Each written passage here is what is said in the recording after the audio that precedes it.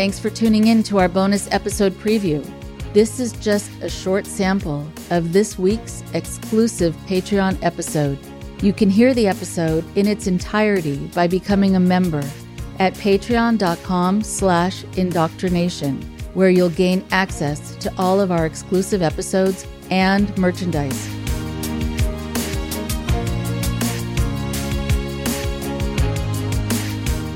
Thank you so much, Em, for coming back on the show so that we could spend some more time talking and getting into some of the things that you didn't have a chance to cover, because there's so much to talk about and you have so many great insights and there's so much to share. And we want to be able to kind of go back in time, talk a little bit more about your life earlier on and your healing since coming out of this group. So for those who didn't get to hear your introduction last time, can you take a sec and spend a moment or two just introducing yourself?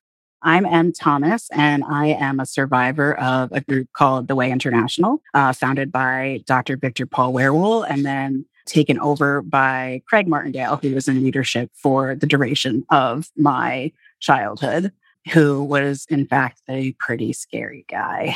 He got really, really unhinged during my time in The Way. So after living through that for 15 years, we were mark and avoid, which is excommunicated, and the whole world dropped out from under us. But what I didn't know at the time is that that very well might have saved my life in a lot of ways. And I was able to find healing and move on into living a very authentic life. I am out and proud. I've been married for many years. I love my wife. I'm a business owner. I'm a homeowner. I have a wonderful found family. And, I'm really excited to be telling this story, especially here on the tail end of Pride Month, which I know this is going to come out after Pride, but Pride never stops. My life is lived in direct opposition and defiance of how I was raised. So I'm really excited to talk about both the scary things and also the great things that came along with healing. I am so happy to talk to you. And I love this idea of you living in defiance of how you were raised. And I agree with you. I think it should be Pride Month every month. It's like Black History Month. Like, I think we can actually care about that and learn about that all the time.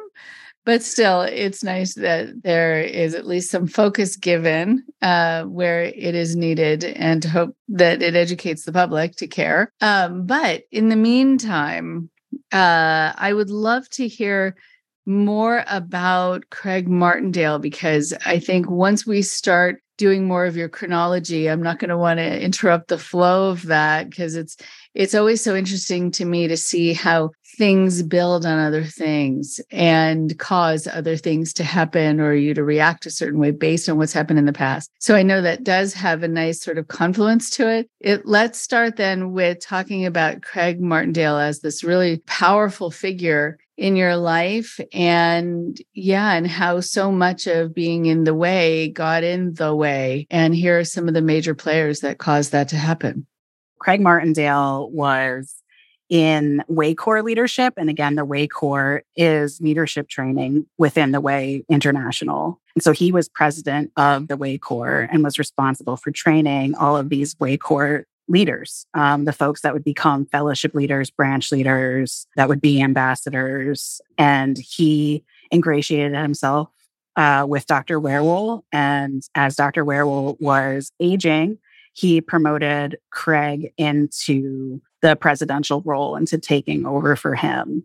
Dr. Werewol died in 1985, which is the year I was born. And by 1986, things were really going downhill. Craig had really started to take things on a path that supposedly Dr. Werewol didn't intend. And at one point, there was another leader within the organization who was seen as, prior to Dr. Werewol's death, like equal with Craig Martindale. And his name was Chris Greer. And he was in Britain.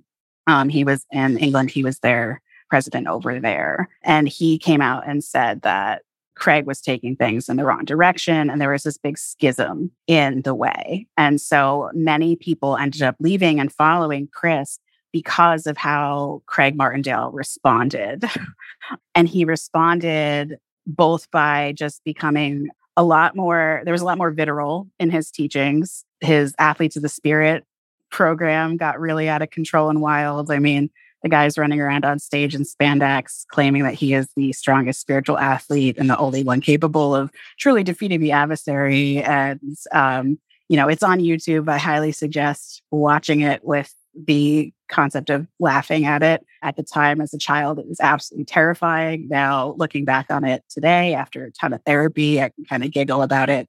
I mean, literally the guy who's like running our lives and the lives of tens of thousands of people is running around on a stage in spandex, doing like karate chops and punches and holding women in the air and dancing. And it was ridiculous. But between that and the vitriol that started coming out of his mouth, he also started responding to being questioned in a pretty, I want to use the word violent way, and not physically violent, but certainly he said things that couldn't really be construed in another way. They were death threats.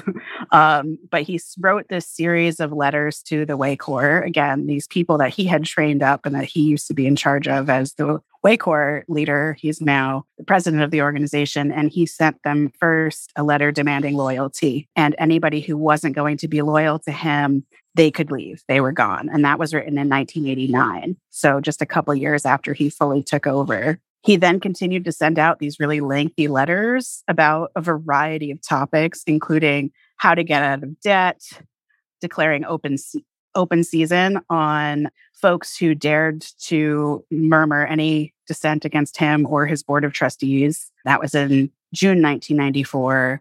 And then would come what really impacted me, which was his war declared on homosexuals. So he sent out a multi-page letter that is just disgusting rambling about purging the way of homosexuality. And I read through it in preparation for all of this. And I have to say, like, it's horrible. I don't even know that I want to read some of it out loud here, which I was planning on doing. It's just really so disgusting. If there's a slur for homosexuals, gay men, lesbians, it is in there.